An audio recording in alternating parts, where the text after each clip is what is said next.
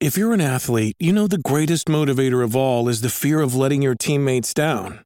After all, a team is only as good as its weakest link. So you owe it to those wearing the same jersey as you to be your best every time you step on the field. That's why there's no vape in team. When you vape, you can expose your lungs to toxic chemicals that can damage your lungs. If you're a step behind, the team's a step behind. Brought to you by The Real Cost and the FDA.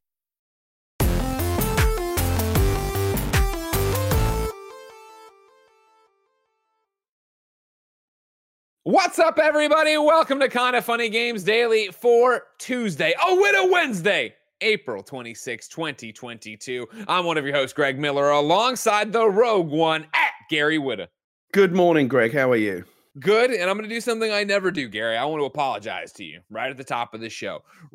Not right before. In the hour before this, I tweeted out the documentary that Skybound Games did on The Walking Dead 10th anniversary. Yeah, you're in that. You're in it too. And I totally, when I went through, I obviously watched it. I know you're in it, but you're Gary. So I didn't think about it. And so I tweeted and I tagged everybody I knew from it. And then I was like, I literally hit live and I was like, I left Gary off the tweet.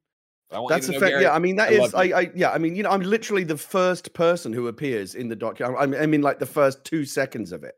Yeah, I think Sean Vanderman might be first, actually. But no, he's in it the most, as he and Jake are in it the most, as they should be, because those were the two main creative forces behind the game. But I believe I am the first and the last person to appear in that documentary. You said first, and I want you to know. So now I'm getting the link, and hold on, Kevin, I'm getting you the link. We're gonna look at it together. Everybody, if you go, if I'm not the very first, I'm like in the first. No, don't try to walk it back now, Gary. You said you were the very first. How am I? I'm not.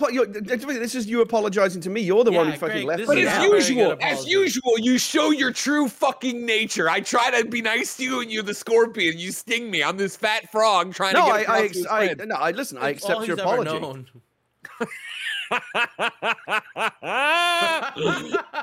Kevin, I sent you the link. Let's see who's right and who's wrong. Why are you doing this? Why are you doing? Because I was trying to be nice to Gary, and then what does Gary do? He throws it back in my face with misinformation. All right, give me one. So you basically tagged everyone who appears in the documentary except me. Is that not everybody, but like Gavin and Gary, Dave. You weren't even offended a second ago. Relax. Here we go. The first. It's starting to sink in now, Kevin. Who's the first human being it's going to be? Sean Van. Okay, that's Sean. Again, as it should be. But wait, hold on. That's not you. Hold on. The first person. Second person. Yeah, I understand. After Sean. And honestly, it shouldn't be any other way. Guys, this is the whole levels thing. Like, we just, all right, one of you guys is wrong, one of you guys is right. Come on, drop it. Sorry, Dad. Sorry. Have you redone the tweet? No. Okay. So you're apologizing for it, but you're not doing anything to actually, like, correct it. You know what? I'll link to right. Wait, hold on. I'm going to go to your Twitter now. I'm just going to say Gary Whitta on Twitter. All right. It's all one word if you didn't know, folks. And then, okay, here's what we'll do. I'm going to do this. I'm copying this link, and I'm going this. I'm going to go, I love Gary Whitta. I love Gary Whitta, and period, no context, and then the link to Abomination. There you go, okay? You happy now? I made up for it. We're back on the same. You know what? That will actually sell me some books. Whenever somebody tweets it out, I usually do sell a few copies. So I know, and I appreciate like what I love about your Abomination. A great book you should get. You can get it. Go to twitter.com/Gary Whitta. It's the top of the. Yeah, it's my pinned tweet. Yeah, get it for $1. I just put it out there. Super cheap. Great book to go get. Good book to read. Have fun. But what I appreciate, Gary, is you talk every so often. I'll see you on Twitter do that, where you're like, I don't know who mentioned the book, but the book is selling or whatever. You know what I mean? Where all of a sudden, the other day it was Mike Krahulik who did it from Penny Arcade, who randomly tweeted something about it, and then I started getting email notifications that I was selling books. So it does work, and you've got quite the Twitter presence. I don't know. You did you check to see how many followers you've lost? Yeah, I saw you and Mark Hamill talking about that yesterday. Yeah, so apparently all the lefties are losing followers, and all the righties are gaining followers. So I don't know what that's all about, but it's all a bit sus. We're going to my thing. Yeah, I'm up 136 followers this month. So there you go. You're up 136 followers this month? 136 up, month, yeah. Yeah. So that's a net gain, but for someone with as many followers as you should be gaining more followers than that per month. My guess is that you net gained, but you still lost a bunch. You know what I mean? Oh, sure. You gained more than you lost, but you should have gained more. Well, my numbers are all fucked up because at some point there was a great. We went and did I think it was still Screw Attack when it was Screw Attack, but it might have been a Game Attack panel where it was us versus Mega 64 versus Game Attack. And they did an awesome intro video on the front where they were like cutting wrestling promos the way I do. You know what I mean? I really fucking like that. And one of the jabs they threw at me was like, blah, blah, blah, and we'd have to pay for our followers. And they put up this fucking stat that was like some screen you go to that shows how many bots you have or whatever. And oh, like, yeah. we did the entire fucking panel. And then afterwards I pulled them aside. I'm like, was that a real thing? Like, oh yeah. I'm like, holy shit. Like I never in a million years would fucking pay for followers. I don't care. But apparently I got on. No, but you can get followed by a lot of bots without asking for it. I got dropped into something where I like literally was gaining. I remember me and Tim marveling at it. I would be gaining like 75,000, 125,000 a month or whatever. And then when Twitter did like that thing where they were like, no more bots, and they banned some stuff, I was losing like crazy or whatever. Because I was at 1.3 million at one point, and now I've been 1.2 forever. But I don't know. I don't know how it all works out. You know what I mean? All right. Nobody really knows. It's the internet. It's numbers. It's all fake. Who cares? Is it Twitter going to be there tomorrow? Who knows? Nobody knows. What I do know is that we got some more juice on that Last of Us remake. Variable refresh rates are coming to PlayStation 5, and the Super Mario movie's been delayed. We're going to talk about all this and more because this is Kind of Funny Games Daily. Each and every weekday on a variety of platforms, we run you through the nerdy video game news you need all about. If you like that, go to patreon.com/kindoffunnygames. You can toss us a few bucks. You can keep the lights and mics on. You can write it with your questions, comments, concerns. You can get the show ad-free. You can get each and every show with that exclusive post show we do. You can even watch us record shows live. Hold on. Embargoes. I'm not sure. Are we embargoed? Yeah, no. Gamescast, you can't watch live today. We got review embargoes. I apologize, everybody. But usually stuff like XCast, PS I Love You, etc., you can watch live and enjoy it. However, if you got no bucks to toss our way, it's no big deal. You could support by going to twitch.tv/kindoffunnygames. Over on twitch.tv/kindoffunnygames, you can watch us record Kind of Funny Games Daily live. And if you're there, like Spall2714, Altered Rain, and Gas Man, you have a special job. Go. It might be Gas Main, actually, but they spelled it funny. But then I said man. Gas Man would be a good name, too. If Gas Man isn't taken on Twitch, somebody take that. You can tell us what we're screwing up as we screw it up by going to kindoffunny.com/you're wrong. That sets the record straight for everybody watching later on youtube.com/kindoffunnygames, roosterteeth.com, and listening on podcast services around the globe each and every weekday. If that wasn't enough, remember, of course, we are Epic creators. When you use the Epic Game Store, when you're playing Fortnite on your PlayStation 5, when you're playing Fall Guys on your Xbox, when you're playing any game that accepts an Epic creator code, punch in Kind of Funny, all one word, and you help us out when you buy those V-Bucks or whatever it is you're doing. Housekeeping for you. Speaking of helping us out, Greg Way, Kind of Funny Wrestling, KFW April Anarchy is up on youtube.com/kindoffunnygames. If you didn't know, we've started a wrestling federation where we make AI versions of ourselves wrestle for our amusement, and me and Mike commentate over it. Yesterday was our first pay-per-view. It is a banger of an episode. We have 8 original different video vignettes made. Matt Batson's there giving you things. We had an original theme song created. You got Joey Noel being a bad guy. Even if you don't like wrestling, I encourage you to go watch this. And beyond encourage, I ask you to go watch this. Please go over to youtube.com/kindoffunnygames. Watch a little bit of this. Jump around. If you're looking for a great match, what I would tell you is go watch the triple threat. Alana Pierce versus Elise Willems versus Joey Noel for the Kind of Funny Twitch Championship. Best match we've ever done. Lots of twists and turns. If you're just looking for funny stuff, watch Khalif Adams' promo on me and then my promo on him. You should do a live version of this at PAX. Like you could be the new League of Heels. Oh, where we actually do, like everybody's in character together and stuff? Yeah. Seems like or actually wrestle. Oh, yeah. Well, you've seen how that goes. People get hurt. Dan Reichert almost broke my ribs. Remember when John Drink jumped off a stage and blew out his knee or whatever, or his ACL or whatever? Like, you just can't do it. It's bad news bears. Don't do it. But what I am asking, ladies and gentlemen, is even if you don't care about Kind of Funny Wrestling and you're just a podcast listener, it would mean a lot to me to go watch that. We put a lot of work into that, and this show in particular. It'd be cool if you gave it a shot. And we hear all the time from people who are like, I didn't give a shit about wrestling. This is cool. It's cool. Thank you to our Patreon producers, Fargo Brady, Pranksky, and Anonymous. Today we're brought to you by Brother Printers, Lumen Skin, and Razor. We'll tell you about that later. For now, let's begin the show with what is and forever will be the Roper Report. Time for some news. 7 items on the Roper Report. A baker's dozen. I said Brother Printers, and then my Brother Printer started cleaning itself. Interesting. Now it's talking to me. Number 1 on the Roper Report, we have more The Last of Us remake juice. This is Victoria Kennedy over at Eurogamer. A new LinkedIn listing has pointed to the previously reported The Last of Us remake. Naughty Dog QA Corey Hong has both, quote, QA testing and development support on environment design for unannounced multiplayer project and QA testing and development support plus level point of contact for unannounced remake project listed on their resume. This, fans expect, relates to both The Last of Us long-awaited standalone multiplayer component and a remake of the initial game. While Naughty Dog has never officially announced it is remaking The Last of Us, its existence was first reported over a year ago now. Bloomberg initially revealed the project, claiming that it was in development at an unannounced new studio created within its little-known San Diego-based visual arts service group, but was handed to Naughty Dog after Sony had a change of mind.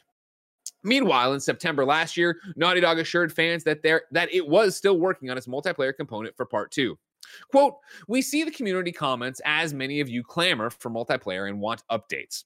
For now, we'll say that we love what the team is developing and want to give them time to build out their ambitious project. We'll reveal more when it's ready, wrote the studio's senior communications manager, Rochelle Snyder. Released the Snyder Cut of multiplayer.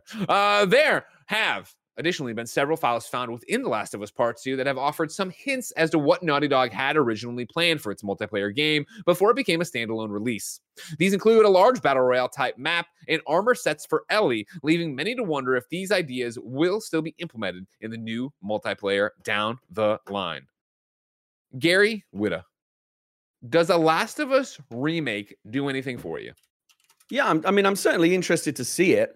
It kind of feels like the time window between the release of a game and it getting like a full-on remake seems to be narrow. Correct me if I'm wrong. This would be like the most recent game to get a full-on remake, right?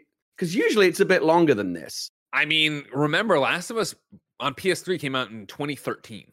Okay, so by the time, so it's like 10 years, but again, that's still short for a full-on remake. In the grand scheme of things, yeah. No. I mean, generally, you're looking at games that are a little bit older than that, but none. I mean, sure, usually when we think of something, you're thinking of like a Shadow of Colossus, right? Where you're going from a PS2 game all the way to it being completely recreated by Bluepoint on PS4, right? Not talking about the remaster. We're talking about a remake, all that jazz. I'm with you. I understand what you're saying. I mean, look at they just did GTA 5, right? Which I don't think is necessarily a full-on it's not remake. A remake.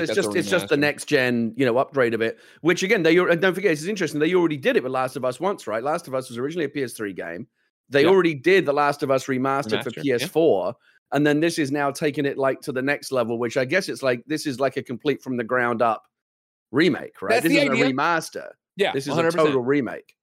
So I don't know if that means it's going to be the exact same game, just with current gen. Like, what's it these days? Hold on, just stop too, because the chat's being very confused about all this. Spider-Man remake came out 2 years after release. Spider-Man was not a remake. That was a remaster. A remake is when you start from scratch, you crack your knuckles, and you're like, we are making this in a new engine or whatever the fuck, and we're doing everything. A remaster is when you say, hey, this game looked like this, and now we're putting new textures in and new whatever in the hell. It's the same thing. It just looks better, except we replaced. To be fair, Greg, I do think the line is becoming increasingly blurred between what counts as a remake and what is a remaster. I think there is some confusion because for sure. Like, where's the line drawn? I think it's when you do when you go in and do something from the ground up, when you're making a new game. I feel like here's the thing. You want to know the easiest way to explain this, everybody? Stick with me. And you're all going to go, oh, this is stupid, Greg, but it's going to work. Just stick with me. The way to look at this between a remake and a remaster, right? And we'll use them here in a second. Ghostbusters 2. Dana Barrett, of course, works at the museum, and she's doing that thing where she's fixing a painting. She's touching up a painting, right? She is remastering that painting. Now, if Dana Barrett was sitting there with a blank canvas and looking at the other painting and painting her painting, that would be a remake. Thank you, ladies and gentlemen. The defense rests. Just crushed it. That's it. That's how you know. So if you're sitting there with a blank canvas painting a new picture, but being inspired by the other picture, guess what? You're making a remake. If you're sitting there with the little cloth and Janos comes over and you're just touching up a thing, and you got those goggles on. I understand the distinction you're making about the extent of the process. Yeah. But in terms of, at the end of the day, what's the end result? If once you show me the game and I sit down in front of it and I'm playing it, like, hold on, how much more extensive? Okay, so we've already seen I mean, this would actually be a great comparison point, because this might be, now that I think of it, the first game that has got both a remaster and a remake, right? Because we already have the remaster. The remake's on the way. Well, again, Shadow Colossus. Shadow of Colossus had a remake? Yeah, the Blue Point one. That wasn't a remaster. That was them going in and making the game from the ground up on their own. But again, see this. I mean, it's confusing. But the question is, how much? Hold on. Quack Attack has a great question. Quack Attack V2 says, then what's a reboot? Using my Dana Barrett painting thing, right? So if she is touching it up, right, that is remaster.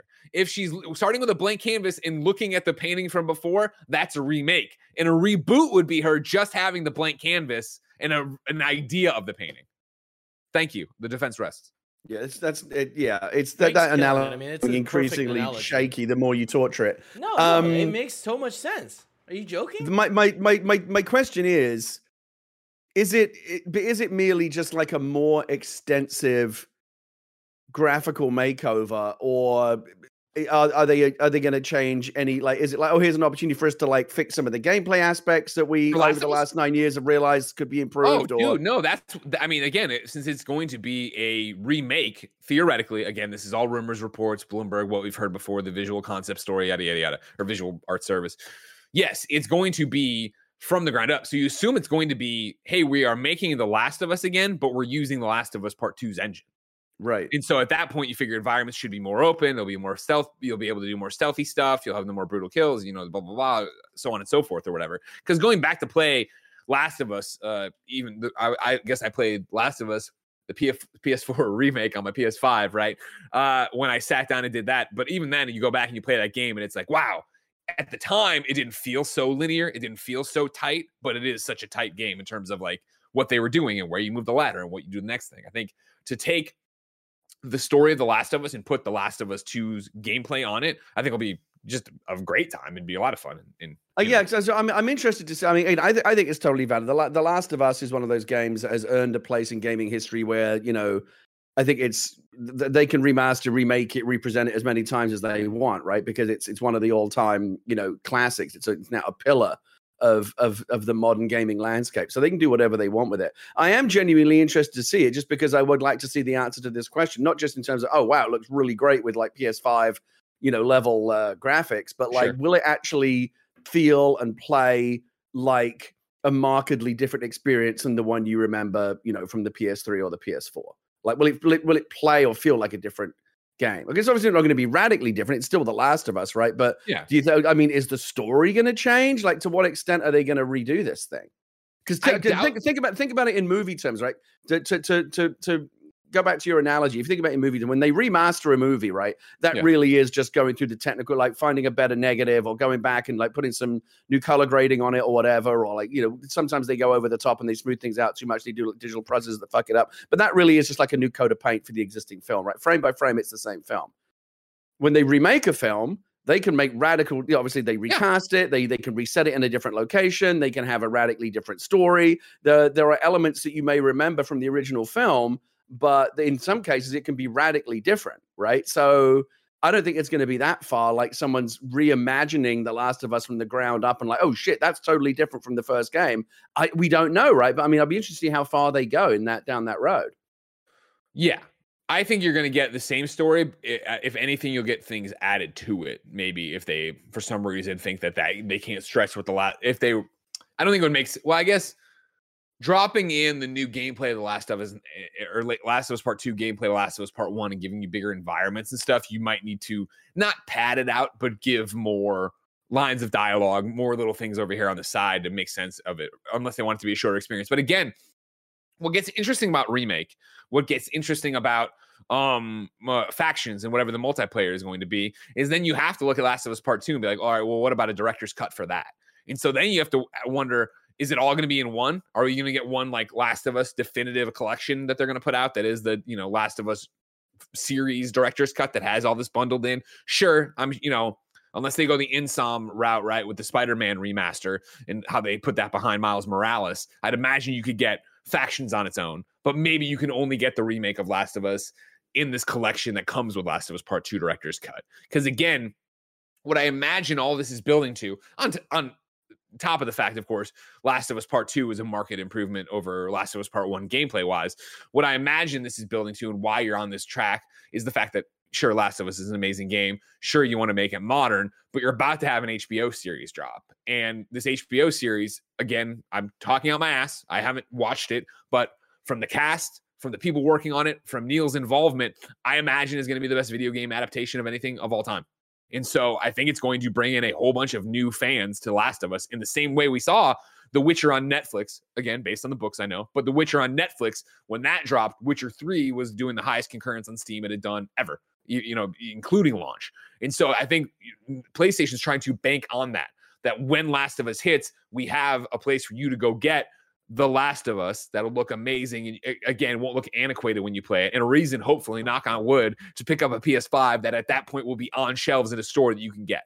The idea here is to have something out there that is turnkey and easy for a consumer, a mainstream consumer, to say, oh man, I love Pedro Pascal, I'm watching the show, this show is awesome, and then at the end, you know, they show you a commercial or a blip or whatever, even on just your, you know, they're running an ad campaign on CNN or wherever it is, that you see, hey, there is The Last of Us. The show you love is based on this game, and this game looks better than ever, and it's 4K, and it's 60 frames a second. It's this, that, and the other. And boy, you're watching this commercial like, oh my God, this looks amazing. I know that people love this game. Let's go. You never have to go, all right, well, I've bought a PlayStation 5, and now I want to play this Last of Us. But here's part 2, but there's a remastered part, but here's this. You don't have to jump through all these hoops. You just have everything ready to go, probably in one box.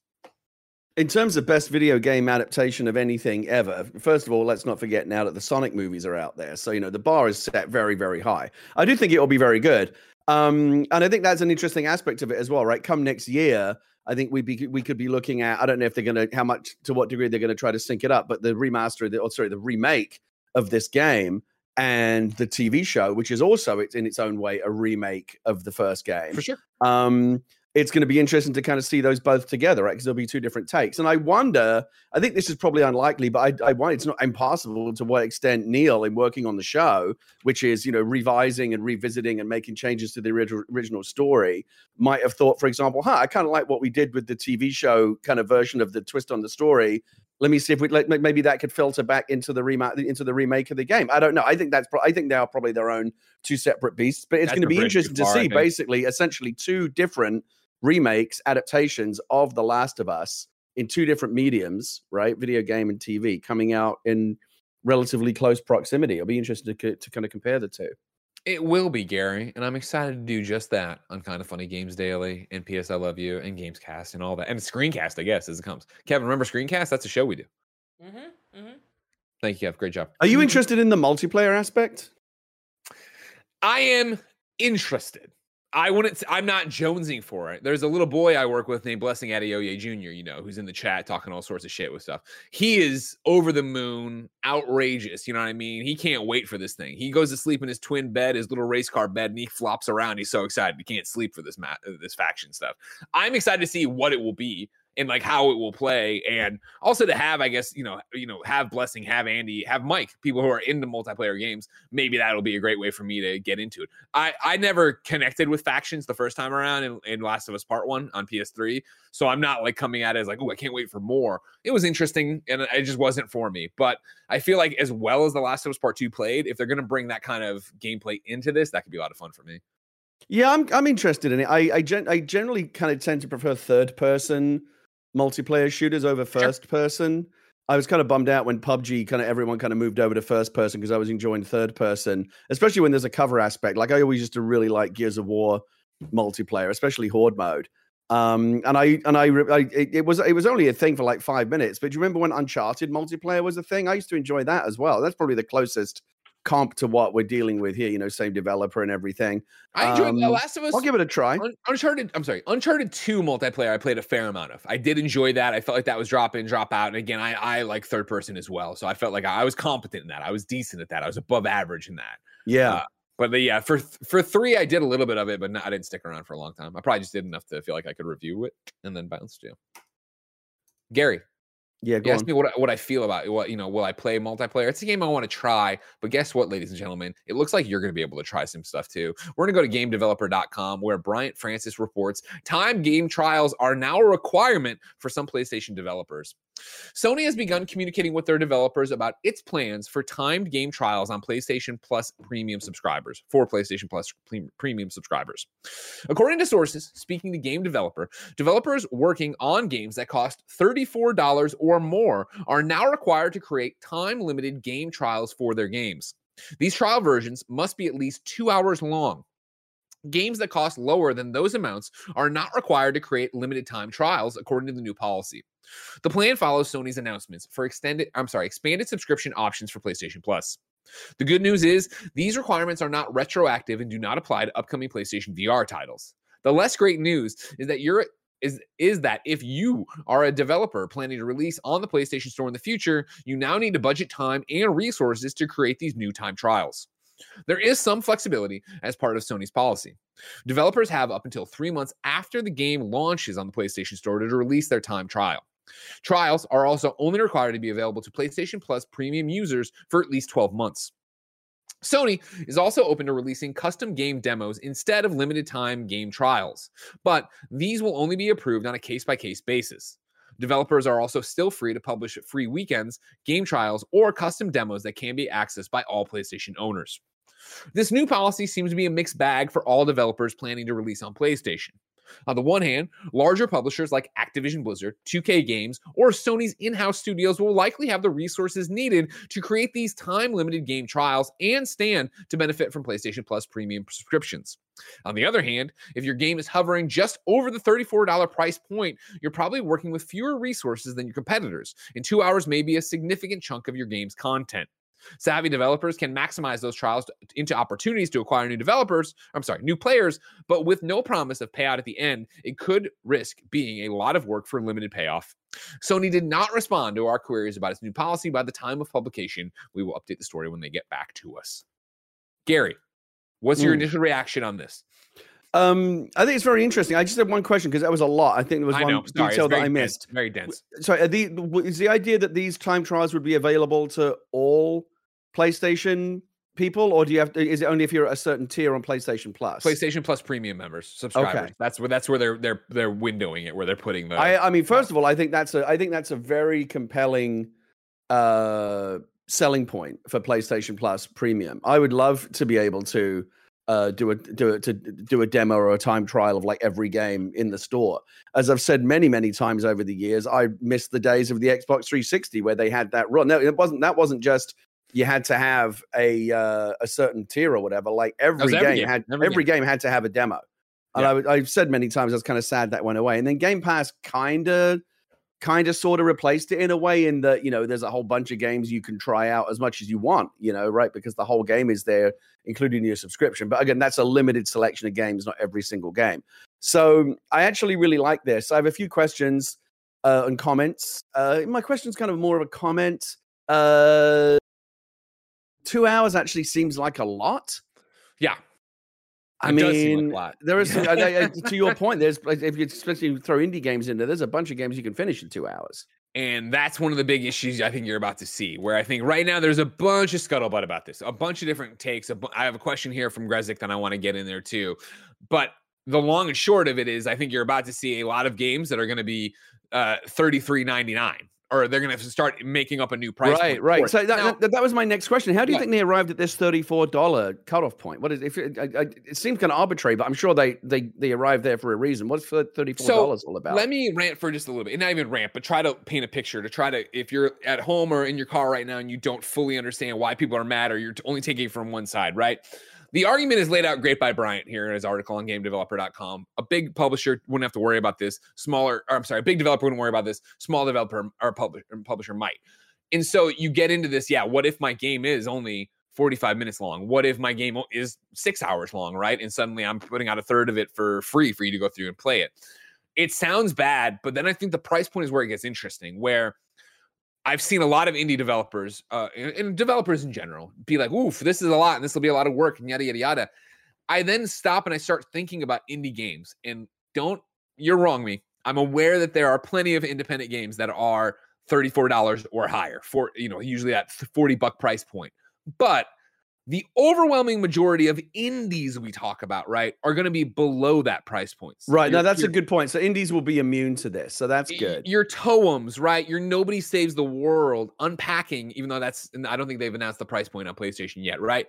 You're not, for those games that I just mentioned, getting above that. Yes, there are plenty of indies that are over that, but I think the overwhelming majority of indies, where a tiny studio, are below that. When you start thinking of that $40 price point, I am thinking of your 505 games, your Saber Interactives, your PlayStation Studios, when they do stuff like that. And those publishers / developers, I feel there'll be a learning curve to this. There's going to be, okay, well, hold on a second, let's figure this out. But I think that those publishers specifically, especially with the contracts they do with these developers, would be able to in-house it, figure out something, hire staff. Also, as we get into this, right, I think you start thinking of a demo as being, oh my God, this demo, we have to make a vertical slice. You have to do this kind of thing. I am not a developer. I do not understand how easy any of this shit is, but I feel like 2 hours, is a game trial that you could go in and figure that out. Maybe that's the answer. Maybe that's the way to go for it. But even taking that out, because again, I'm talking completely out of my ass on that. The one thing I do know is the price point being the cutoff there, where again, you really don't see that many $34 games either, right? I feel like when we're talking about games, again, broad strokes, don't throw something in my face. You're talking about your free-to-play, your $4.99s, your $9.99, $19.99, and then I feel like you get into that gap where you go to like 30, 40, 50. Yeah, it usually goes up in like increments of 10. I think you jump to 40 for the most part. Again, this is, I want people to explore the scale, explore the marketplace, and find what you want and what you need to be profitable. I'm not trying to do that. But I just feel like 34 is in this weird little no man's world where it's like, yeah, I've seen $29.99 for games, of course. And yeah, I've seen $39.99, of course, but that $35 price point, I'm not seeing a lot of. They exist, I know. I'm not saying they don't. But I feel like it's an interesting thing. This is what they need to do to make PlayStation Plus work on the way they want it to, and make that tier PlayStation Plus Premium enticing to get you in, and of course entice you really to go. You know what, I want to go and stay there and be there. So I understand why they're doing it, and I think it's really only going to affect the bigger publishers and developers. But I'm sure there's somebody caught in the crossfire right now who is making a smaller game, who is doing this. There's so many different ways to think about this. It's really interesting. I mean, on the one hand, I do think it's a very consumer friendly move, right? From the right. gamer's point of view, what's not to like, right? Like you get to check out 2 hours of every game as part of this subscription. I like, they just got me a lot closer to going in on that level. I was going to go in on the middle level, but maybe if this is what's available at the top tier, I really like to be able to try out. You were going to do a PlayStation Plus extra. I don't believe. I don't know. I was man thinking about it. I talk a lot of shit. I always say I'm going to do this. I said I wasn't going to order a Steam Deck, and then I fucking did. I knew you would. I'm probably going to sell it. So I don't know. We'll see. And that's my thing. You're going to get there. You're going to get there. You're going to get the checkout. It's going to say, all right, this is $14.99 a month, and you're going to see $17.99 next to it, and not go, well, come on. Just whatever. I mean, it's very easy. Would you like to supersize that? I'm a very easy upsell. I'm gonna go, fine, fuck it.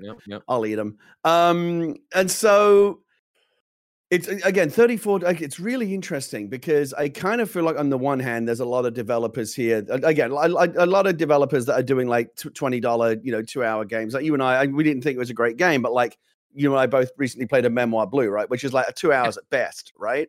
And I didn't remember what the price point was, like $20. I was going to say, so I don't either, but it's got it. That's a game that couldn't survive a 2 hour time trial because you could basically play the entire game, but also it's immune, right? There's going to be some games that kind of fall $7.99. $7.99. Oh, wow, super cheap. So there's going to be some games that fall into the switches where like the developer's going to kind of say, well, our game is $39.99, so we've got to do this, but like a 2 hour trial, you can play most of the game in that. To which maybe the answer is, well, maybe you should be charging $40 for a game that's only 3 hours long or whatever. I think that's the more realistic thing you're going to see is that there will be this. All right, well, you'll have this conversation of what you should set your price point at, and there'll be these conversations of like, well, fuck, well, that's a different question. It's interesting. The other thing is, I think developers are probably going to hate this. Because again, they're going to worry that it's going to put people off playing a lot of games. Again, because people feel like they mostly experienced it or whatever, or it remains to be seen. But also because I don't know how they're going to actually do this. Like what the developer is going to be asked to deliver to Sony, or if Sony's somehow going to handle it. But like carving out a piece of a game, either for a demo or just a limited time trial that cuts off after 2 hours. I'm not a programmer here, but I think a game developer would tell you it's not as easy as that. Like, you can't just like cut off the first 2 hours of the game and deliver it, unless Sony's got kind of some kind of system to basically deliver you the whole game, but then have some kind of clock that just shuts the game off after 2 hours or whatever. Like carving out a specific chunk, whether it be for a demo or even just a time limited thing, that's extra work for the developer. So they're probably not gonna love that. But I do think it's very pro consumer.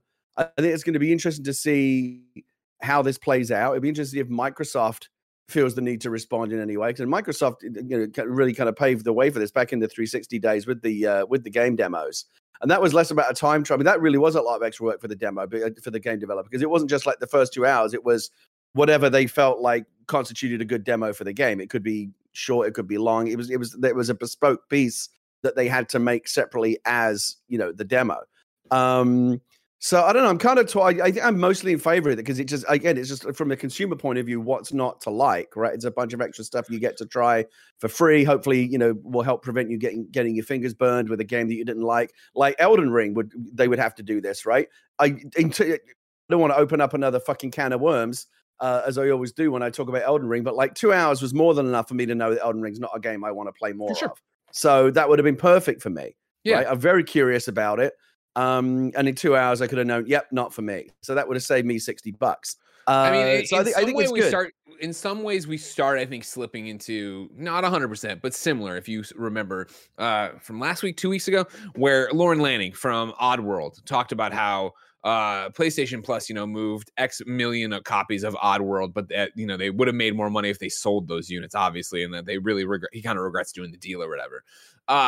The argument there, of course, is that I think way more people downloaded that Oddworld game and tried it because it was free on PlayStation Plus. And so I don't think the number of them would have bought it. It's that idea here where to that very specific Lauren example, this would be a solution to that, where it would be, all right, cool. 4 million people, let's say, download the demo for Oddworld or whatever, Game X here off of this PlayStation Plus deal, right? And then you're actually going to have the chance to activate them as sales rather than just have them play the game and bounce. A lot will play and bounce, but that's how all of this works when you give a free trial. You're trying to get that 1 to 5% that'll actually stick around and pay for the product they're trying, because you're going to have the install base of Game X's fans, like Oddworld's fans, that are going to come in, buy the game no matter what. But then you're trying to get the people who are on the fence of like, I know this game's popular, but it's not really my kind of game. Would I actually like it? Would I try? I read this thing, but I'm still not sold. I listened to these people on a podcast. I'm still not sold. Now you get to try it and go and see if it clicks for you. So yeah, for the same reason we're always bigging up Game Pass, saying it's great for game discovery. I think this could be a really good. I think this actually at least at the top tier, I think this inches this a little bit closer to being more of a Game Pass competitor. Because I think from a consumer point of view, that 2 hours is really interesting. A couple of things to think about before you get too excited, Greg. I'm pretty sure you won't be able to earn trophies in these trials, of right? Course, yeah. Oh, yeah. They'll be switching those off. And then another thing, like, do you think that if you played the 2 hour trial and then bought the game, do you think it would allow you to have like saved the game and carry that over? This is the thing you're getting into. Right now, we're hearing from GameDeveloper.com. I wish we were hearing from PlayStation, even if it was a leaked document from PlayStation explaining these things. Because will your progress carry over and will your trophies carry over? My answer to these, based on what I'm reading here, since this is just on a portal and this is how people are finding out about it, would be no. I wish PlayStation had thought this through enough of like, listen, you do the 2 hour demo, and as you play, it'll pop trophies, but they'll have like a lock symbol on them until you buy and when you buy the game, they all unlock, right? Exactly. Your progress is there when you're done. That we know that's been done with other games. There's plenty of games that put out their free trial weekends that are, allow that to happen, or even Xbox, play with Xbox free play days, do stuff like that too, right? Where if you buy the game, you're activated. The free trials from Ubisoft, I've seen that before too. I would like to see that happen. I would hope that would happen. I don't think that's going to happen here, but I could be wrong. But again, the way they're phrasing that to be demos, right, rather than a game trial kind of thing. And again, this isn't official or information from PlayStation talking to us. It's getting through the developers or whatever. Maybe I'm wrong. Maybe it's different, but I think what they're doing is make a demo, which if you remember in the old days on 360 with the demos, and I'm talking a bit up my ass here too, you didn't get the achievements from your demos either, right? No, the demos there were, you tried it because it was a separate thing. If we want to get into really nerdy, we're talking about different SKUs, right? We're talking about different builds that aren't the same thing. So you're playing a demo, but you're not actually playing the game. Yeah, like an Xbox 360 demo wasn't just always the first hour of the game or whatever. They would actually create a different piece of the game to show you. Yeah. So I don't know. I mean, I like it from my point of view. It's all sure. just extra free stuff to try out for me. My guess is this is probably overall, on balance, developers are probably not thrilled about this. Would be my guess. Yeah, it's definitely more work. It's definitely, something more for them to do and go through and figure out what they want to do with it. But I also think that right now the knee-jerk reaction, again, like you're saying, it's pro-consumer, let you try the game before you buy or whatever. But then I think it's the change in workflow. I think, again, Brian's piece does a great job of calling out, right? Like if this isn't retroactive, which is great, but if you are a developer planning to release a PlayStation game in the future, you now need to budget time for this, right? And that is the other thing too, of like how many games have been in the pipeline, you're coming down to your summer release date or whatever, and now you fucking see this. You're like, oh. And granted, again, it's like they know they're spinning this up, they know they're changing. You can do it after the fact for 3 months, right? But still, let me ask you a more general question related to this issue that I think might be interesting. How reliable do you think, in general, are the first 2 hours of a game as a barometer of whether or not you're actually going to like the game? Like, because I can think of examples of games, and maybe you can too, where like the first couple of hours didn't sell you on it, but like they actually started to click and pop off after that.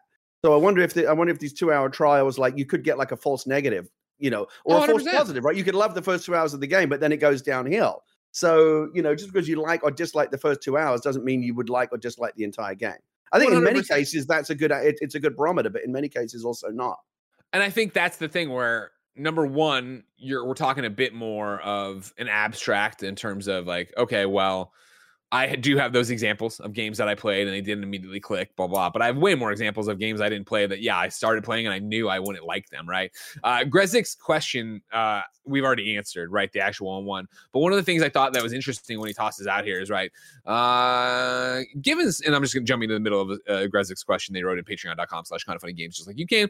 Given Sony's dominant position in the console market, this requirement feels a bit iffy to me, ethically speaking, as it adds extra hoop for developers to get into the largest console market while adding dubious value for the devs themselves. The last real analysis of demos I saw was done in 2013 on Xbox 360. Mm-hmm. Analytics from EDAR said at the time that games on 360 with just trailers sold about twice as well as games with trailers and demos, meaning that the demos actually didn't work. Now, that's a 2013 stat. Don't know, and he even says, I don't know, entirely possible things have changed, yada, yada, yada, right? Especially in the time of Game Pass. That's a stat to keep in your head from EDAR. Of course, it does that kind of thing. And I don't, kindoffunny.com/you're wrong if you have more updated stat on demos. Obviously, Steam does demos. There's a million different demos, yada, yada, yada. But to your point, Gary, of 2 hours didn't click for you, and then you have this game that you actually did like. Right. I have plenty of those. In my head. However, those games are usually from a few to many years ago. Right now, I feel like in 2022, you are inundated with information in movies and games and comics and TV and et cetera, and et cetera, and et cetera. Game Pass is this roulette wheel, this buffet of games. PlayStation Plus is about to be that. I feel nowadays, if you can't get someone in the first 2 hours, they're going to bounce. And I'm thinking the games I would bring up into this case are things that, I spent my hard-earned money on. And I came home I drove to EB. I came back from the mall. I sat down to put it in, and I did not like that game. But guess what? I was committed, and I was in now. Or I got it for Christmas, and I did that, and I played, and eventually found. See, that's the interesting thing, isn't it? When you've already spent the money on the game, even if it's not clicking to you for the first couple of hours, you're part committed now, right? Like I should at least keep playing to see maybe it will click for me, and then sometimes it does, right? Like once you're committed financially to the game, like it's a little bit harder to just dismiss it, throw it away, say, bring on the next thing. But if you're playing on a free trial, I think you might be more likely to say, you know what, this isn't for me, but oh man, that the part of it that is for you might have been just around that corner. And what's interesting about modern games, and I saw this recently with the new Horizon, is this the first couple of hours of a game are often now so tutorial heavy, right? That what you're playing for the first couple of hours is not really the game. It's just like a subset of the game that's teaching you how to play the game to come. I was watching Leah play some of Forbidden West, and she was actually a little bit frustrated, like an hour in, going like, I'm still in the fucking tutorial. Like you're still in this very linear part of the game. And it's only when you get out of all of that the world actually kind of opens up and you start to experience the freedom of, the best thing about Horizon, right, is that amazing open world. We can go anywhere. The first 2 hours of the game aren't like that at all, because it's very linear and it's very tutorial, very hand-holdy. Yeah. So that's a good then there's example the of, rub, right? of a AAA game where the first 2 hours are not really selling you on what's to come. And there's, It's not a good representation. Are you going to have, if you're a developer in that situation, do you put out those 2 hours, or do you create a vertical slice for 2 hours, or do you toss someone into the deep? Like, if you toss them in the deep end, it goes the opposite way, right? Where it's like, I don't understand how any of this works. Like, if you had never played Horizon and then you drop me 40 hours into Horizon, right, with like all the shit unlocked, and we're like, take down a Thunderjaw. You're like, I don't know the fuck. What are you talking about? Like, you can't do that kind of thing. Real quick, I asked for updated stats. Nanobiologist was able to supply me here with an article from Game Developer. This was published August 9th, 2021. Steam demo showcases officially good for sales. We can now see official Valve data that shows that Steam Next Fest is good for you. So what does that mean? And then it's more of an editorial, but it looks like welcome back to so thanks to official Valve blog post crunching the numbers from the Steam Next Festival in 2020, we know a few things. You definitely get more wish lists in almost all cases. In addition, those extra Steam wish lists do convert to more sales. Oh, and there's a bonus to the Halo effect, probably thanks to this guy. So it's good, it looks like. Median wish list increase, if you did it, was 421%. Again, I'm jumping into this and kind of running through this, so it's maybe apples and oranges to an extent of everything. But again, very title. Steam demo showcases, officially good for sales. You can look for that on Game Developer if you want more information on that. So it is a new age of what's going on. And then also... So it sounds like there's a lot of contradictory data, right? You're saying on this... No. I don't think there's a lot. I think that last time EDAR did again, game demos have gone away. So the stats from 2013, which might as well be 3 decades ago, being like, yeah, trailers are great. Demos don't actually move as much. And so we as an industry moved away from demos. And now demos are a limited thing where, again, there's more shit vying for all your attention and money. So I think trying before you buy is a great, not to mention, again, Game Pass, where it's just like, I want to jump in and play whatever. And again, I think Game Pass is the great example now of, I'm not feeling this. I'll go to something else. Not feeling this. Go to something else. Okay, this one clicks. I'm sticking here for a few hours or days or whatever it's going to be for you. Right. And again, back to my thing of like, I would not hold your breath for your progress to carry over, your trophies to carry over. Sisa writes in and says, speaking about unlocking trophies from, and this is on kindoffunny.com/wrong. Speaking about unlocking trophies from playing the game trials, you mentioned Ubisoft transferring trophies over when buying the game, but it is not the case for all of them. Personally, I played the trial of Far Cry 6, bought the game during the trial weekend, and the trophies remained locked. And so I'm sorry, I was talking that I wasn't sure if that happened. So you're saying it doesn't, which I would believe. Again, the way trophies work is that, and this is, it depends on the trophy, but specifically for what your example, because this gets me all the time when I move consoles around for multiple reviews. But like, if it's like finish chapter 1, if you ping that trophy or you hit that point that would have triggered it and you are on a free trial or whatever, right? Like, the game, when you turn it on, doesn't go, let's run through and make sure they've done every chapter. Yeah, it had to be present to get that for you. So yeah, you probably have to start a new save file, go through and hit whatever the thing is you missed to do it again, which I've had to do, or has kept me away from platinums on reviews and stuff like that. But I digress. Gary, there's still so much PlayStation news, if you can believe it, but we're already 50 minutes into the show. So let me tell you about patreon.com/kindoffunnygames, where you can write in and be part of the show. Of course, you can get the questions read. You can be Patreon producer. You get the exclusive post show we do. And most importantly for right now, you can get the show ad free. But guess what, Jack? You're not on patreon.com/kindoffunnygames. So here's a word from our sponsor. Hey, computer people, announced at CES and available now, the latest generation of Razer blades feature all new NVIDIA GeForce RTX 30 series GPUs and up to an RTX 3080 Ti featuring a suite of cutting-edge features to improve gameplay, including NVIDIA Reflex. NVIDIA Reflex delivers the ultimate competitive advantage, the lowest latency, the best responsiveness. Get the competitive edge you need at sub 25 milliseconds. And I asked the one, the only, the Nitro Rifle, Andy Cortez, is that good? And he said, ooh-wee, sub 25 milliseconds is great. And I said, that's fantastic.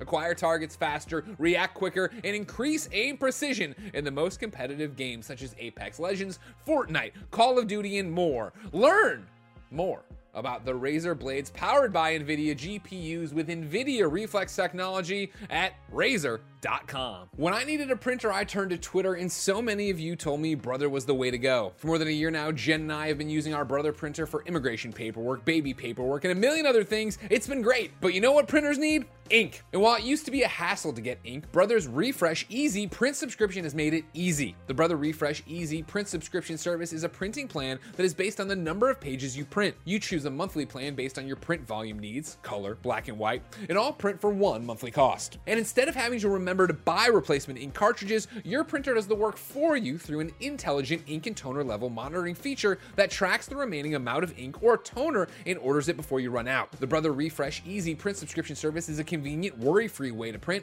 Each plan is flexible, and you can change or cancel your subscription at any time. So what are you waiting for? Stop running out of ink when you need it most and put your printer to work with the Brother Refresh Easy print subscription service by signing up at brother-usa.com/printwithrefresh. Again, that's brother-usa.com print with refresh to sign up for the Brother Refresh Easy print subscription service and stop worrying about your ink levels. All right, guys, let's chat skincare.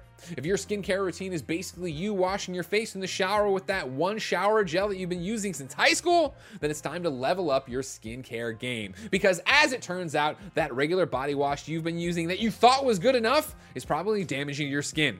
But thanks to Lumen, you can drop that bottle of 3-in-1 and start using products that actually take care of your skin. With Lumen, you get the highest quality products. All their products aim to help with those stubborn acne scars, under eye circles, wrinkles, sun damage, dry skin, oily skin, you name it, it's all there. Starting with Lumen is easy. All you have to do is take a 2-minute quiz on their website and they'll tell you exactly which routine is best for your skincare needs. Gia's been using the charcoal face wash and charcoal face scrub and she feels so fresh afterward. She has dry skin, so especially during the winter, it's nice to have that hydration and exfoliation. Also, she's a big fan of the really subtle citrus smell. Level up your skincare game with Lumen Skin today. Go to lumenskin.com/kindafunny to get your free trial of Lumen's products. That's LUMIN skin.com/kindafunny for a free trial. lumenskin.com.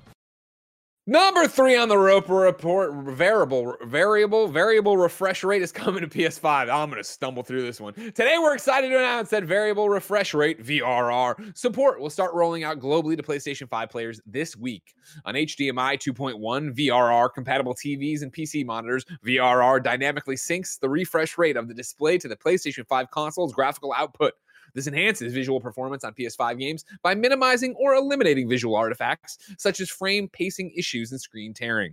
Gameplay in many PS5 titles feels smoother as scenes render seamlessly, graphics look crisper, and input lag is reduced. Previously released PS5 games can be fully optimized for VRR through a game patch, and future games may include VRR support at launch. In the coming weeks, the PS5 versions of these titles will receive patches enabling VRR support. Astro's Playroom, Call of Duty Vanguard, Call of Duty Black Ops Cold War, Deathloop, Destiny 2, Devil May Cry 5 Special Edition, Dirt 5, Godfall, Marvel Spider-Man Remastered, Marvel Spider-Man Miles Morales, Ratchet & Clank Rift Apart, Resident Evil Village, Tiny Tina's Wonderlands, Tom Clancy's Rainbow Six Siege, Tribes of Midgar. VRR will arrive globally through a PlayStation 5 console update over the next few days. Make sure you're connected to the internet to receive the update. Once you've received the update, VRR will automatically be enabled for supported games if your PS5 console is connected to an HDMI 2.1 VRR compatible TV or monitor. And, you must turn it. You can also turn it off under screen settings. Blah, blah. As an added option, you can also choose to apply VRR to PS5 games that don't support it. This feature may improve video quality for some games. If this results in any unexpected visual effects, you can turn this option off at any time. RRV. Gary, you give a shit about VRR? I think so. I'm not entirely sure. It's interesting. This is something that has obviously been in the conversation a while since the two new consoles launched, right? Because Xbox had VRR at launch and Sony and PlayStation 5 didn't, and a lot of people are asking why. And it's been on Sony's list. Oh, it's coming, and now it's finally coming. So that's good.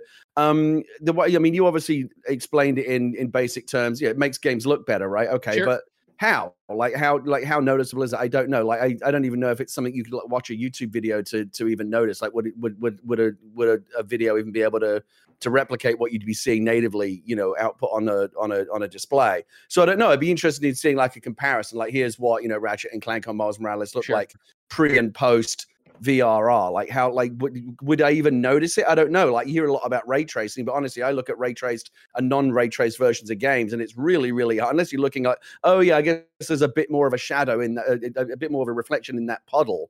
But for the most part, like, sometimes it's really obvious and sometimes it's not.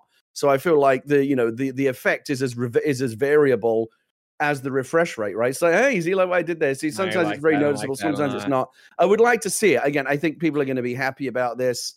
It's the tech heads out there are like, well, I want all of the letters. I want HDMI 2.1. I want VRR. I want ray tracing. I want all the things. But and once it comes out, again, for me, what I would like to see is some kind of comparison. Maybe Digital Foundry will do something when this drops on PlayStation 5. But again, I don't even know how noticeable it would be in a video reproduction of what's being natively output. So I don't know, but again, a good thing. It was it's a box that Sony needed to check for a while in all of the kind of the dick measuring between the Xbox and the PlayStation. It's something that Xbox fans go, oh, we have VRR and you don't. Well, I'm glad that Sony is finally correcting that. Kebabs claims he's seen it in Ratchet & Clank. He was playing it yesterday and says it is noticeable and likes it. He also adds that Digital Foundry is already working on a video. Oh, good. Okay, so that makes so presumably then it is something that you can illustrate in a video reproduction. Yeah. Okay. But Kebabs, he's in the tank for Insomniac and Ratchet & Clank, so who knows? Honestly, Kebabs might be Ted Price. I'm excited because having played Miles Morales and played Ratchet & Clank on PS5, those games already look fucking fantastic, right? Gorgeous. So interesting to see just how much more better VRR might make these games look. Well, talking about how VRR might make PlayStation better, let's talk about how PlayStation is trying to make game preservation better. Number 4 in the Roper Report is that PlayStation apparently has a game preservation team now. This is Chris Scullion over at VGC. PlayStation has set up a new game preservation team, according to a new employee. Garrett Fredley, who had previously been working on it as a build engineer for Canadian mobile developer Kabam, has now joined PlayStation as a senior build engineer. Celebrating his new employment, Fredley posted a message on his Twitter and LinkedIn pages expressing his excitement at joining the new preservation team. Today is my first day as senior build engineer for PlayStation, working as one of their initial hires for the newly created preservation team. Game preservation was my first career passion. It was my first foray into the world of software engineering / DevOps and into a world that many are unaware of. I was just a novice back then, contributing any way I could, regardless of my inexperience. Now, I'm back to it, no longer the novice I once was. Fredley had worked at EA between 2016 and 2019, where he, quote, solely led the preservation efforts for the FIFA franchise, resulting in the complete archival of multiple titles, end quote. It's not clear what the new role will entail or exactly what this new game preservation team's aims will be.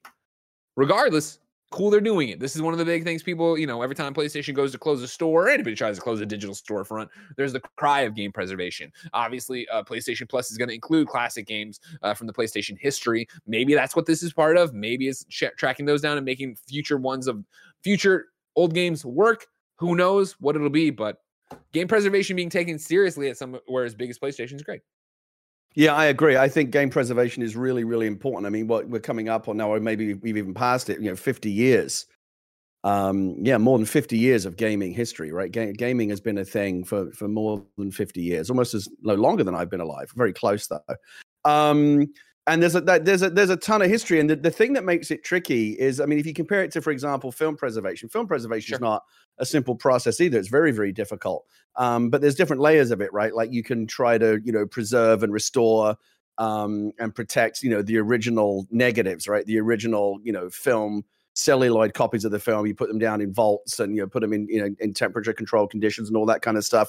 But there's also things you can do like copy the movie, digitally and restore that and try to, create copies of it that can then, be preserved, more effectively in the long term. So like analog to digital is a big thing. What's interesting about video games is, of course, they're all digital to begin with. But so many of them are dependent on the hardware they're running on, right? Like, for example, one of the things that I think in years to come that's gonna make the experience of playing a game the way it was originally played, if you really care about preserving that, is the fact that sooner or later CRTs are just all going to be gone, right? Sure. And that there's a huge difference between playing a game on a CRT, like the TV that you had when you were a kid, and playing it on a flat screen now with the bullshit kind of fake scan lines and things they put. It's just not the same. And emulation sometimes can be, it's a big conversation. We hear it all the time, like different levels of emulation. Sometimes it's perfect, sometimes it's not. But the only way to truly preserve the original game is not just to preserve the game, but also the hardware that it was running on, right? Like I think there is a difference between playing like a Super Nintendo game on an emulator and playing it on a Super Nintendo with the original controllers on, you know, an old, you know, Trinitron or whatever TV you had down in, you know, your basement when you were a kid. It's a big deal. I was recently watching a retro video the other day. They were some game retro guy that likes to collect old hardware and kind of spruce it up and play those old games the way they were meant to be played. Was like, for example, like a lot of game guys will go out and get their old CRTs from the Goodwill store, right? Because people are throwing out all their CRTs. Goodwill stores don't even take them anymore. They don't want them because they're big, they're heavy. Nobody really wants them except retro game preservation guys. And so it's getting harder and harder to preserve, again, not just the console but the displays on which those games were played. Like, all of this stuff is getting old, right? It's rusting. It's getting thrown in dumpsters. And so game preservation, I think, there's so many different parts of it. It's very complicated. It's preserving the code, preserving the original copies that sometimes, you know, and these are all media that degrade, right? Cassette tapes, magnetic media, like hard drives, they get old and they break down. You know, the disk drives themselves, the things that play them, they need constant maintenance. Like, actually maintaining like the true museum pieces, like the original hardware and software, that's really hard. So I think where there's also a big effort, again, is just preserving like the digital recreations of them and trying to make that as accurate as possible. Like, the original stuff is eventually it's going to be impossible to keep it in good condition and playable. But I think that's why there's an increasing big effort in terms of kind of digital. You know, we can't preserve the original, but we can at least preserve like a pretty accurate copy, and that's going to have to be good enough. Agreed. Yeah, unless you're Eric Castro. If you know Eric Castro from Follow the Leader on Kind of Funny, he's kind of gone around the bend. He's just buying CRTs left and right and fixing different handhelds and all sorts of stuff. He's a cool guy, but he's got a problem. And Eric, if you're listening, you need to stop. Follow him on Instagram, though. Number 5, Super Mario. This is the final one of the day, by the way. Super Mario Brothers, the movie or whatever, has been delayed. There was a Nintendo tweet yesterday that read like this: "This is Miyamoto. After consulting with Chris San, my partner at Illumination on the Super Mario Brothers film, we decided to move the global release to spring 2023, April 28th in Japan, and April 7th in North America. My deepest apologies, but I promise it will be well worth the wait. If you forgot, Kat over at IGN writes, Illumination Super Mario Brothers movie was originally set to be released on December 21st. It joins movies like John Wick 4, which have also been delayed to next year." Miyamoto needs to tweet more from the Nintendo account, and he needs to start it. This is Miyamoto. That almost became a little bit of a meme yesterday, didn't it? Everyone. Oh yeah, people were all over this it. Is Miyamoto. This is Miyamoto. This is Miyamoto. The hostages are behind. You always imagine it like you know, being broadcast out like through City 17 or whatever. Yeah, totally. Yeah. Because this is Miyamoto. This is Miyamoto. These are your gaming directives for today. Super Mario Brothers movie delayed. Cool. Spring 2023, April 28th, April 7th here in America. We can wait. But yeah, Gary, I'm looking forward to seeing it. Yeah, for sure. I mean, yeah, we'll see. What does Chris Pratt's Mario sound like? I gotta know. I think it's going to sound a lot like Chris Pratt. I gotta know. I'm excited to know what Chris Pratt's Mario sounds like, Gary, but that's so far away. If I wanted something more immediate, say what came to the mom and grop shop, where would I go? The official list of upcoming software on each and every platform as listed by the Kind of Funny Games daily show hosts each and every weekday. Yeah. Zombie Army 4 Dead War is out on Switch today. Demon Gaze is on PC. Dune Spice Wars is on PC in early access. The Serpent Rogue is on PC and PlayStation 5. King Arthur Knight's Tale is on PC. Galactic Civilizations 4 is on PC. And Neon Lore is now live on Xbox One, Xbox Series X, PlayStation 4, and Nintendo Switch. New dates for you. Dark Quest board game is launching on Steam early access May 4th. Today, Niantic announced details for Pokemon Go Fest 2022, taking place Saturday, June 4th, and Sunday, June 5th, 2022. And then while we were live, Sifu put out. Hold on, one second. You ever do that thing, Gary, where you're like, wait a second, did I read this email closely enough? Because we are live. Let's make sure. While you're available around over there, I can tell. I give you a little bit of update on my end. You've sold 4 books for me so far. Guys, I told you I including would one hard copy, which is real money. So wow, look at you. You're welcome. And I'd like look a at cut. you. Sifu released while we were live a roadmap for what's going on with the game. Listing spring, they're adding difficulty options, advanced training, and outfit selection. Summer, advanced scoring and gameplay modifiers. Fall, a replay editor. And then winter gets a new game mode, arenas. So you can go check out any of the slow clap, social channels for more information on that. Get in there, figure out what's going on with it, and have your fun there. Deals of the day for you. This is a possible PlayStation Plus leak. It was not confirmed as we went live. Take it with a grain of salt. I'm throwing open the blog right now, but it shouldn't be up yet. It's too early in the week. Right now, D Labs, which looks like D Labs, but there's only one L. D Labs, is saying FIFA 22, Curse of the Dead Gods, and Tribes of Midgar are, in fact, your PlayStation Plus. Oh God! When you said FIFA 22, Curse of the Dead Gods, I thought that was like an expansion for FIFA 22. It's all one thing. I'd love to see those. I want to see that. I can understand that. We asked people watching live on twitch.tv/kindoffunnygames to go to kindoffunny.com/you're wrong and tell us what we screw up as we screwed up so we can set the record straight. For everybody watching later on youtube.com/kindoffunnygames, roosterteeth.com, or listening on podcast services around the globe. Okay,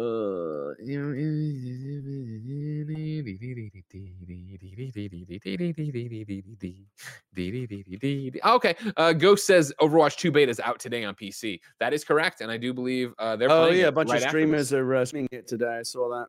Our streamers are doing it right now, ladies and gentlemen. We are ending Kind of Funny Games Daily to go do the post show on patreon.com/kindoffunnygames. If you aren't going to go over there, or maybe you're listening or watching later, you can catch all of that on patreon.com/kindoffunnygames. But you can catch on twitch.tv/kindoffunnygames right now Mike and Andy doing the Overwatch 2 beta. And if you miss that, youtube.com/kindoffunnyplays, you can catch it later. Ladies and gentlemen, tomorrow we will be back with more Games Daily. It'll be Blessing and Janet. Thursday it will be me and Blessing. Friday it will be Blessing and Tim. I can't wait to hear his stories from Vegas. Blessing, not Tim. He didn't go anywhere. You can go to Kind of Funny Podcast. Seems like he had a good time based on his Instagram. He sure did. He hurt his knee, though. You see that? Dancing. How did he do that? He was trying to limbo, I believe it was. He was trying to do something electric slide or something. Okay. Yeah, something like that. One of those dances you do at a wedding. I don't know. He'll tell us about it soon enough. Ladies and gentlemen, this has been Kind of Funny Games Daily each and every weekday. Platforms around the world, youtube.com/kindoffunnygames, Twitch, you know the deal. Of course, remember, you can support us a number of ways. Most importantly for right now, using the Epic creator code KINDOFFUNNY. If you're buying stuff on the Epic Game Store, if you're playing Fortnite later, if you're playing Rocket League later, use that creator code KINDOFFUNNY and have some fun. Right now, we got a post show to do. Patreon.com/kindoffunnygames. But until next time, it's been our pleasure to serve you.